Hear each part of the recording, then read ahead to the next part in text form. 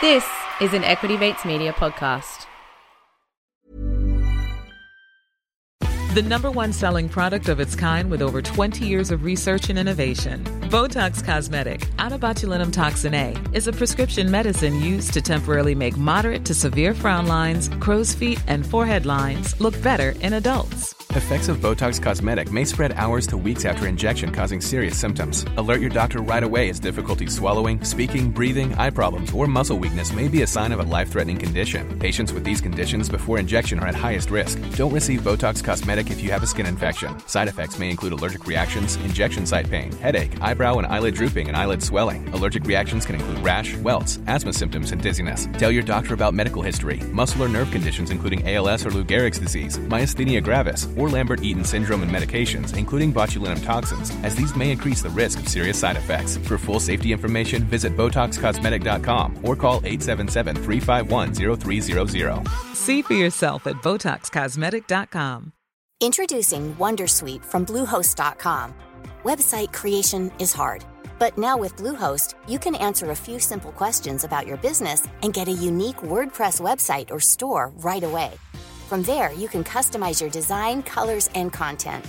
And Bluehost automatically helps you get found in search engines like Google and Bing. From step-by-step guidance to suggested plugins, Bluehost makes WordPress wonderful for everyone. Go to bluehost.com/wondersuite.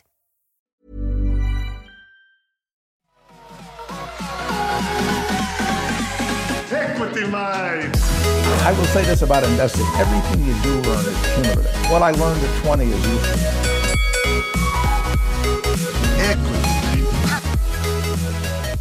Welcome to the Equity Mates Summer Series of 2020, brought to you by Superhero, who are offering $5 brokerage and $0 brokerage on all ETFs. Over the next 12 episodes, we're going to be diving into some of Australia's largest and most well-known companies as selected by you, the Equity Mates community.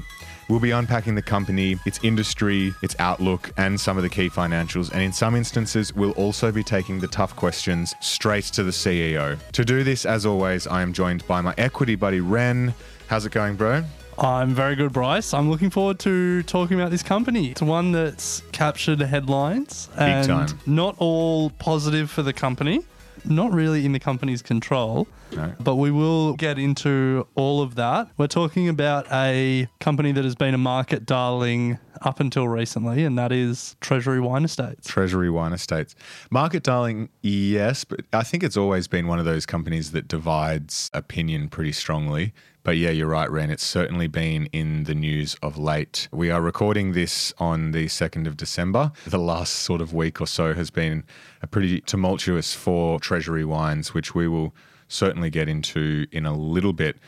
Before we do, a massive thank you to Ben from the Equity Mates community, who has helped with the research and analysis for this episode. Just like all other episodes, we're going to cover off a summary of the company, talk about COVID impacts, industry, its outlook, some financials, and then have a crack at the valuation as well. So without further ado, let's get stuck in. Its ticker is TWE. So if you want to check it out as we speak and go through this episode, TWE on the ASX, Treasury Wine Estates, an Australian winemaking and wine distribution company, vertically integrated wine business with three principal activities, obviously growing grapes and sourcing, the production of wine, and then also wine marketing, sales and distribution, not only within Australia, but all over the world. That's it. Now, before we get too deep into the company, you used a term there, vertically integrated. Do you want to just explain what that means? So vertically integrated, Ren, is where the business essentially takes positions in different aspects of the supply chain. So in this case, if you think about the wine supply chain, you've got the growing of the grapes, which is one vertical, and the sourcing.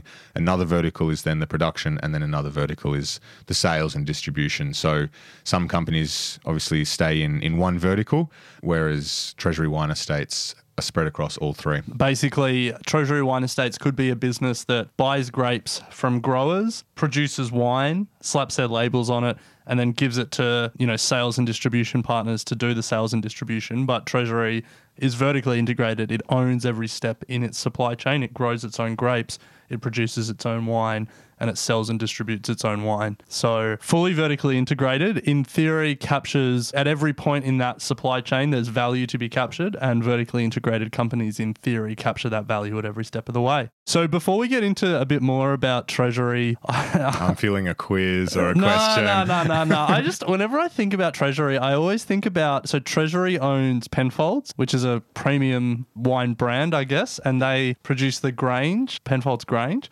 And I always just think about them as the wine that brought down the government. Yeah, Barry O'Farrell. Brought down Barry O'Farrell, the former New South Wales Premier. Well, do you want to give some context? Who allegedly received a bottle of Grange, couldn't remember it, and it went to ICAC and he resigned. Tough break. Yeah. ICAC, for those not in New South Wales, is the Independent Commission Against Corruption, the government watchdog. So yeah, Treasury Wine Estates, the wine that brought down a government. They could use that as a tagline. So Treasury Wine is one of the world's largest wine companies. It produces about 1.2% of the world's wines, which puts it in as the fourth largest. Which instantly just makes me think how fragmented the industry is. And that's not surprising. Yeah. We sort of know that there's, I would say, millions of winemakers around the world, from tiny labels, little cellar doors to big producers. Yeah. The fourth largest in the world owns a scratch over 1% of the global market. Yeah. Crazy. So it produces both commercial and luxury wines with a portfolio of over 70 well-known brands. Ren's already mentioned Penfolds, which is perhaps its most prestigious wine label. It's got Wolf Blass, 19 Crimes, which is a newer one here in Australia, and then Beringer Vineyards. I'm sure someone will tell me that I've pronounced that wrong, but some of the bigger brands that I'm sure you've all heard of and drunk. Wines are sold in more than 70 countries across the world, but they do focus on four sort of key regions, being Australia and New Zealand, the Americas, Europe and the Middle East, and Asia. So really the world. I think it's 5 principal regions. Did I say 4? Well, yeah, Australia and New Zealand 1, the Americas 2, Europe 3, the Middle East and Africa 4. Oh, no, sorry. Europe, Middle East and Africa is 1 region. That's a big region. Yeah, I know. So it's world. Yeah. And then Asia being the last region. So it doesn't sell wine in Antarctica. No. And for reasons a little bit later that we will dig into, but 45% of total profits come from the Asia division.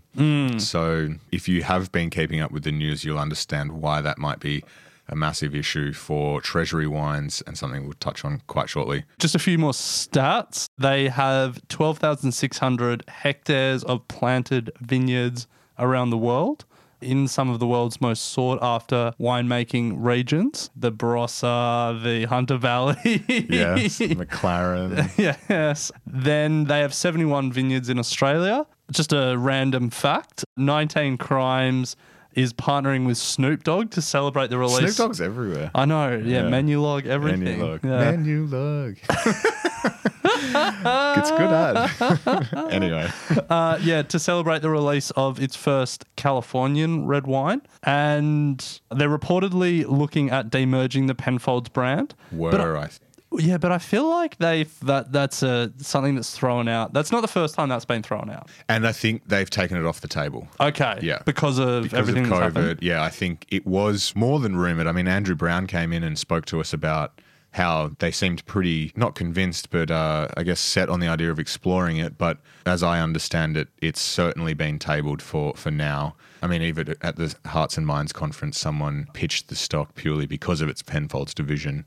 So, yeah, watch this space, I guess. But if it does demerge, then, it'll be interesting to see what happens. So 2020 has been obviously a very tough year for Treasury Wine. The share price is down about 45% from its high in 2019, not only from COVID, but there are a number of other issues. So do you want to crack into those, Ren? Let's start with COVID. Net volume, the amount of liquid it sold, I guess, and then sales in dollar figures are both down, 1.9% and 1.7% respectively. But the major loss came in the premium category. So I guess luxury sales, or the premium sales, the highest price and the highest margin product, sales were lower due to some of the sales channels being slowed or being shut down because of COVID. But then consumer preferences changed, and as people tightened their belts and stopped spending as much on luxuries, consumers who were buying the premium product started buying cheaper product. And so while overall their sales are down 1.7% because of COVID, in that luxury category, it's taken a bigger hit. At the same time, the business has tried to pivot, I guess, a little bit, and its e-commerce sales have actually accelerated in the second half of the year. And they're doing some new and novel things like Wolf Blass, one of their brands, has partnered with Deliveroo in the UK. So again, this story of COVID is a story of changing customer preferences and changing distribution models in the face of, bricks and mortar retail and sales channels being a little bit slow or shut down. Another major impact facing Treasury, we'll give a bit of context and then maybe, Ren, we can talk about what has just happened. In August, the Chinese Ministry of Commerce opened an anti-dumping investigation into Australian wine producers. So essentially they were investigating wine producers coming into China and dumping a lot of wine at very low prices. And when we say dumping, that's an economic term to really come in and undercut domestic producers in terms of price. They're not literally just dumping bottles of wine, but yeah, so there was accusations that the Australian wine producers were coming in and undercutting the producers over in China. Well, I think the key thing with dumping is you're selling it below the price that you sell it in your home market. Yeah. So the issue with that is that China is a key growth market for Treasury wines, and obviously this presents a major concern for the industry as a whole, but also particularly Treasury wines. It is estimated 85% of profit growth over the next 3 years for Penfolds would have stemmed from China. The Chinese love to buy these sorts of premium brands, and obviously Penfolds is one of those. However, it has since escalated since then. Last week there was an announcement from the Chinese government that, Ren, do you want to give a bit of info on?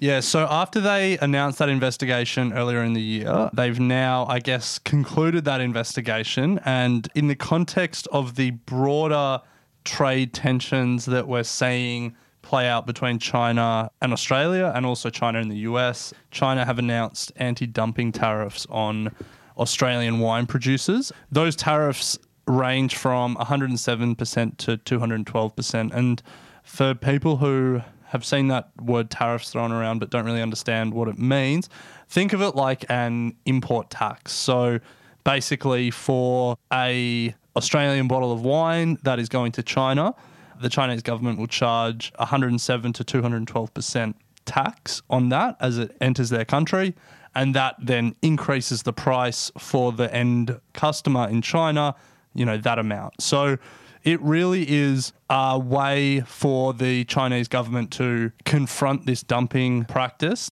Now, the important thing to understand here is that the Australian wine industry claim they aren't dumping. The Australian government claim that they aren't dumping. It looks as if this is highly politically motivated. There's a bit of a history when it comes to dumping allegations, and it's one of the key levers, I guess, that members of the World Trade Organization can pull and claim against other countries. The US claimed that China was dumping steel. Then they put tariffs on Chinese steel on the back of that. China have thrown a bunch of anti-dumping allegations against Australian exporters, not just wine. But if we talk about wine here, it's going to become a lot more expensive to buy Treasury wines in China. And for Chinese consumers who are comparing Treasury's option to non-Australian options, all of a sudden Treasury starts to look a lot less appealing. Yeah. So Treasury went into a trading halt when the tariffs were announced after its share price had fallen 11%. The reason why the market got so worried about this, and the reason why everyone's a little bit concerned about Treasury right now, is that analysts of Treasury have predicted that this will hit earnings in a big way. They expect in the F22 financial year, it'll be worth about $325 million. So it'll be $325 million less profit that Treasury makes. Which is significant. Yeah, it is. And the other thing is there's flow-on effects as well. So if Treasury lose their ability to sell the volume that they're selling in China, Then they've got a whole bunch more inventory that they need to try and sell in other places. Potentially that creates a supply and demand mismatch in countries like Australia or other key export markets, and they'll try and sell it at a lower price. That'll hurt their margins, that'll hurt their profit. Analysts are saying that in F23, the hit to Treasury Wine Estates earnings could be as much as $350 million. The CEO of Treasury has come out and said that on the back of these tariffs, demand for their wines in China will be extremely limited. So the company is recognizing there is an issue, and analysts are saying things like China is now going to be a lost market for Treasury and future profits are just going to vanish. So not ideal. Not ideal, no. It's one of those stocks at the moment that I'm sure a lot of people are saying, oh, surely it can't go much lower. This is a good time to buy. But with all of these politically sort of motivated, I guess, trade wars and tensions and unknown outcomes when it comes to regulation and stuff, it's very much, I would say, a sit and wait and sort of see how this all plays out. Because, yeah. To add to all of that, Ren, for 2020, there is a USA supply glut as well going on for Treasury Wine. So back in January, there were some pretty significant profit downgrades in the US announced over the oversupply of wine in the region. The stock price fell about 26%. The trade war between the US and China is impacting this, and it has meant that wine that was going to be sold in Asia has actually ended up staying in the US, and because of that, obviously supply has increased, and I guess there's just too much to service the demand. On top of all of that, the US themselves had an epic, season on the vines, and in 2019. And that resulted in probably more production than they were anticipating, again, adding to more supply. So you can kind of see how with a business like this, there is a lot to consider, a lot of moving parts, and I guess when you're thinking about investing, you need to have your finger on the pulse right across their vertically integrated businesses to really understand what is the impact of all of this. Yeah. We started this whole conversation by saying Treasury is, 1.2% of the global wine market. And, they sell their wines in over 70 countries. And so just on those two data points alone, you would say that a disruption in any one country, it could be substituted to other countries, and they're such a small part of the overall market that they could just reallocate resources and could be okay. The importance of China to a lot of these Australian exporters, that it's such a big part of their market, and more importantly, it's such a big part of their future growth plans, that even though they're not purely single point sensitive, they can sell to other customers. There's a really heavy reliance on China, and given the geopolitical tensions, Treasury are one of those companies that are tough break, facing the brunt of it. Yeah, it's not just wine. I think things like Australian barley, coal, was it? Coal, absolutely. Yeah, a few others have been wrapped up in this trade war as well. So we'll see how it plays out. It doesn't look like it's getting de-escalated anytime soon. So for Treasury, it's not the end of their business, but it is going to force a pretty hard rethink about their future plans. So before we take a brief look at the industry and its major competitors, we're just going to have a quick word from our sponsors. Okay, so we've certainly understood the impact not only of COVID, but some of the major, issues going on for 2020 with TWE. What is going on, more broadly in the industry and from a competitor standpoint? Big industry, the wine industry. Big industry. Global wine market was valued at about $350 billion in 2018. That's expected to grow to about just a scratch under $450 billion US dollars in 2027. So it's an industry that's big. It's an industry that's growing. You're definitely doing your part with your 2 bottles of wine a night. Two. 2 bottles of Penfold Grange a night, I heard. Yeah. Must be nice. Yeah. 20-year-old vintage. Yeah. In that overall wine market, the Asia Pacific is the leader in sort of demand for wine, and China is the leader within the Asia Pacific region. China is growing. It's expected to grow at about 3 to 4% a year over the next 4 or 5 years. So it's not, a incredible growth story, but 4% a year off an incredibly high base and an incredibly large number of people is still meaningful growth. I assume those numbers, though, were pre-announcement of tariff. Well, it's an interesting question. Like, Chinese demand is still going to be there. There will still be other wine suppliers, both domestic players and non-tariffed international players that will be selling to Chinese consumers. I mean, Australian wine is good, but I don't think it will dull demand for wine generally. What do you reckon the second biggest consumer of wine in the Asia-Pacific region per capita is? Would you go Hong Kong? You might, but that would be wrong. Damn. No, it's Australia. Oh. Yeah, Australia, then Japan are the top three, China, Australia, Japan.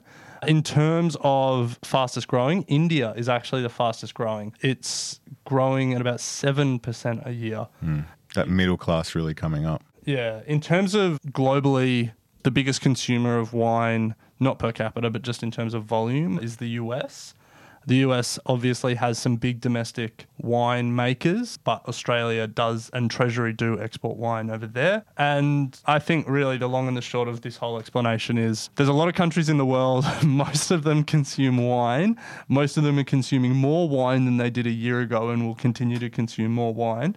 And for Treasury, their challenge is to navigate these geopolitical and supply and demand issues and just to continue trying to capture more market share. So there's a number of competitors. I mean, I don't think we really need to list them all. You can go to the local bottle-o and have a look. But yeah, I think really when you're thinking about competitors, probably the main way to think about it is that every country has their own domestic winemakers that service the domestic market. And then there are a bunch of big international players that are both trying to service their domestic market, but are also trying to export, all playing, with different, I guess, types of grapes, different types of wine, different price points. And Treasury tries to sort of play up and down that spectrum of different price points and different types. So you've mentioned market share there, around 1.2% of the world's wine and 40% of Australia's wine export to China, which makes up a pretty significant dollar figure. So let's turn to the moat and try and, I guess, work through if there is one or not. You could argue on one hand that because it is vertically integrated from growing the grapes through to distributing the wine, it does offer some sort of protection against its competitors. And, it's got a lot of brands in there that are strong and well known around the world. So it certainly has a stable of some pretty good wines that get a lot of demand.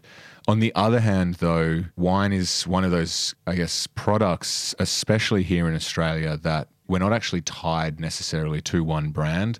Research shows, and this is through working in retail, that wine is one of those products that is easily switched on almost every shopping trip. You kind of just go in and buy if the label looks good or if the price is there. You're not necessarily tied to a brand like you are Apple. So that is, I guess, an issue when it comes to a product like wine. Well, I'm not going to let you sit on the fence there and tell me you could argue or you could argue the other way. Do you think Treasury has a moat? I think it's got a scale moat, but at the end of the day, if I base it on how I buy wines, I don't think so. Yeah, I pretty adamantly don't think it has a moat because I don't think scale in and of itself is a moat. Scale is a moat if it offers you pricing power or it offers you some other advantage. Because of that, there is certainly the ability for Treasury Wine to have pricing power because it owns the full supply chain. So it could, have more sway when it comes to stocking in the Dan Murphys and the Liquorlands of the world. But at the end of the day, it's not as strong a moat as like IP, for example, or some crazy technology that no one can. And I don't think it's not like Treasury is a lower cost producer than any of its other competitors. And I mean, we haven't even got to the whole challenge when it comes to trying to stock in Dan Murphy's and that vicious retailer that is Woolworths doing 60,000 private label wines and making it harder for anyone else to capture market share. It's not a commodity business. Like Penfolds obviously has a brand and that is somewhat of a moat, but I think Treasury overall, because there's so many players, is basically commoditized. And really, let's be honest, who doesn't choose wine just based on the label? Yeah, exactly. So let's take a look at the future. I mean, it's pretty obvious that they're facing into a lot of headwinds, so we probably don't need to go into them again, but we did mention that the demerger of Penfolds, which might be on the cards again. But obviously the biggest thing facing Treasury at the moment is the impact of the Chinese tariffs and the oversupply going over in the States as well. So the CEO has come out and said that it's not as big an issue as people think, but time will only tell, I guess. If we sort of move away from the things that Treasury don't have a lot of control over and we talk about what their strategy is and what their future plans are, they're really trying to focus on premiumization, and the company's moving towards the more profitable end of the scale. And they're talking about things like optimizing their route to market process and stuff like that, which is, I guess, all about just controlling costs. And they're really trying to find those pockets of growth around the world, especially in the luxury sector. So China was, and hopefully in the future will be, a big one. The US, they're really looking to expand their market share in the premium market over there. And I imagine as more and more countries, continue to increase their demand for wine, and that demand in the premium sector improves, Treasury will want to play there. Nice. So, Ren, it's that time of the deep dive where we talk on financials. Let's do it. To put it in context for people, FY20 numbers, they did $2.6 billion in sales and about $260 million in profit off the back of that.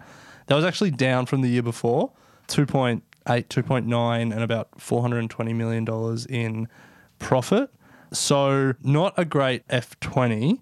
But if you zoom out a little bit and you look over the last sort of 3 or 5 years, they have been growing. So over the last 5 years, they've averaged growth in their sales at about 7.5% a year. They've averaged growth in their earnings per share, actually a lot higher than that, at about 25, 26%. So it sort of feels like they had some strong growth, especially in their earnings or their profit, up to 2019. And then things fell back a bit in 2020. And with all of this China stuff happening, it feels like 2021 is going to be a difficult year for them as well.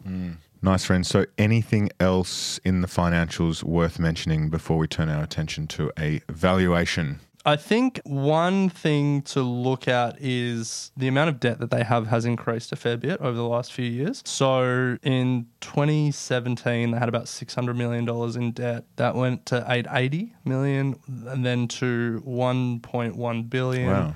And is now at almost $2 billion, wow. $1.9 billion. So I'm sure that's being used to invest in a bunch of areas of their business, expanding internationally, investing in more vineyards and stuff like that. But that debt number is an interesting one and one to keep in mind. But yeah, really, I think the financials of Treasury, a story of some strong growth up until 2019 and then some uncertainty. And then, Yeah. If you're going to invest in Treasury or you are a Treasury investor, you definitely need to then take the next step and say, let's look at the different segments of the market, because really that overall number is obviously a meaningful number, but really what you want to look at is how the different regions are performing. And so you can look at how the Americas are performing, how Asia's performing, how Australia's performing, because, your investment thesis is really going to be around their ability to execute on their plan to expand in certain regions. And I think, some of their less important markets, like, the Middle East or other markets that they're not really talking about as much, are less important than really the China numbers and the American numbers. So it's currently trading at $8.65. And if we turn our attention to a valuation and look at where that puts it relative to some of its competitors and also the industry from a price to earnings perspective, it's got a PE of 23 at the moment, which does make it look somewhat cheap against some of the competitors, Constellation Brands, Diageo, however you want to pronounce it, Australian Vintage. They're all sort of trading in the 38 to 49 range, but that's obviously because the price of its share has considerably dropped since the announcement of the tariffs.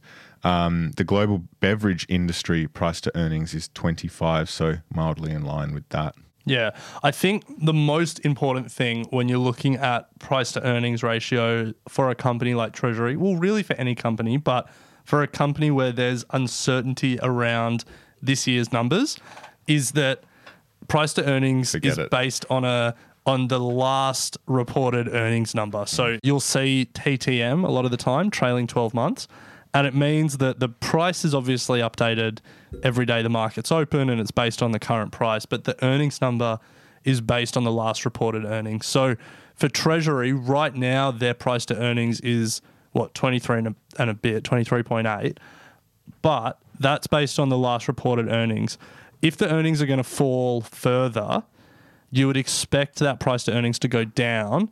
But then when they report their next set of earnings and people update that ratio, the number will go back up. So often when companies are in a bit of trouble and they're talking about, their profit number falling, their price to earnings will look really cheap. But it's a bit of a value trap because next report, you might find that the market was actually pretty cluey to what the earnings number was going to be. And, analysts are trying to forecast what it's going to look like. And it may not actually be as cheap as you think when the next earnings number is released. So a really important one to keep in mind whenever you look at price to earnings is the price is constantly updated, but earnings are updated less frequently. Yeah. Do you have a view on a DCF, Ren? We can do it. We can do it for the exercise of doing it. For us, investors of our level, discounted cash flows are useful when a company has not as many headwinds, has a relatively clear growth plan, and has relatively stable or predictable growth. Treasury is a company where its growth is so dependent on factors outside of its control and unpredictable factors like the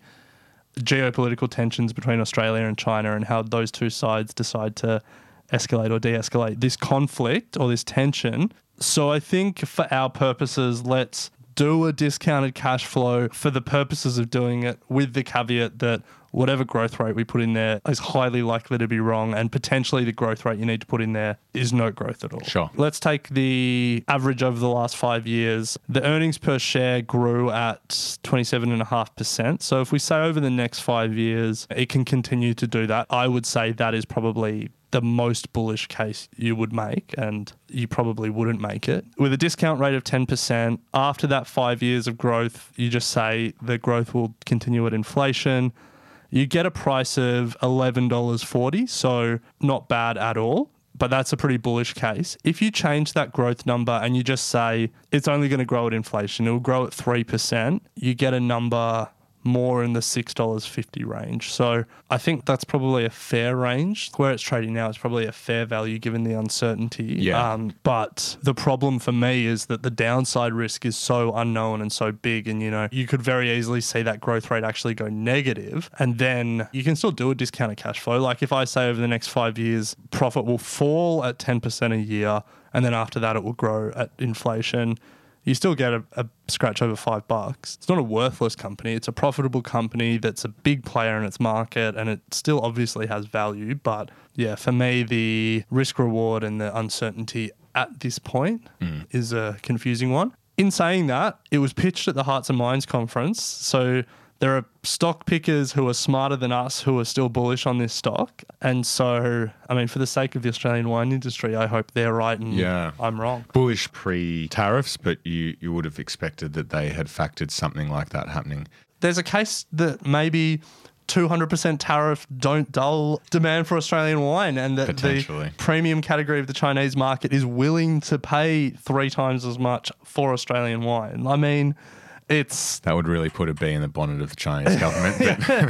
Well, and that's the thing, they could just increase the tariffs. Nice. Well, that brings us to the end of Treasury Wine Estates. Again, thank you to Ben, who really helped out with the research and analysis for that one. And also a massive thank you to the sponsors of the Equity Mates Summer Series 2020, being Superhero, the newest and cheapest broker in town at the moment, offering $5 brokerage, a flat fee on your investments, and also $0 brokerage on ETFs. So head to superhero.com.au to check that out.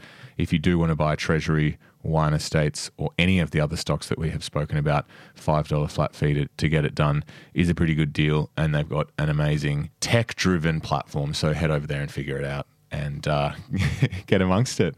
Nice. But Ren, that's it, and we'll chat next week. Sounds good. Thanks for listening to Equity Mates Investing Podcast, a production of Equity Mates Media. Please remember that everything you hear in Equity Mates Investing Podcast is general advice only. The content has been prepared without knowing your personal objectives, specific financial circumstances, or goals. The host of Equity Mates Investing Podcast may maintain positions in the companies discussed. Before considering any investment, please read the product disclosure statement and consider speaking to a licensed financial professional.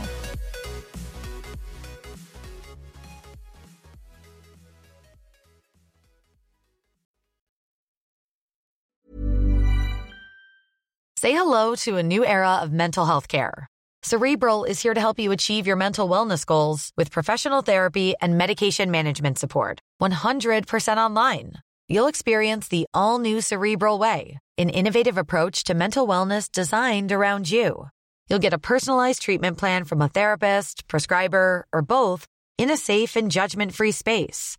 Your Cerebral therapist or prescriber will outline a customized plan with clear milestones along the way, so you can get to feeling your best. With Cerebral, you're not alone in your mental health journey. We're here to empower you to live a fulfilling life. So take that first step towards a brighter future and sign up today at Cerebral.com/podcast and use code ACAST to get 15% off your first month. Offer only valid on monthly plans. Other exclusions may apply. Offer ends July 31st, 2024. See site for details.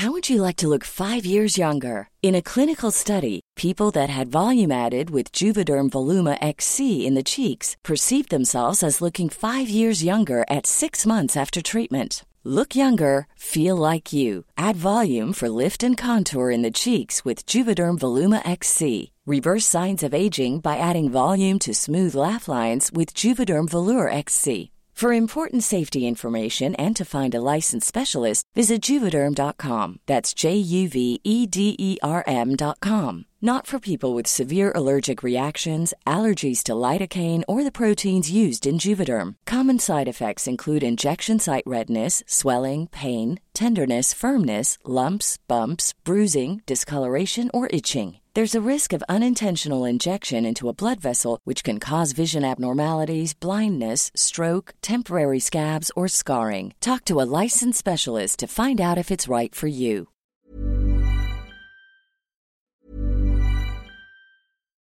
As humans, we're naturally driven by the search for better. But when it comes to hiring, the best way to search for a candidate isn't to search at all. Don't search, match with Indeed. When I was looking to hire someone, it was so slow and overwhelming.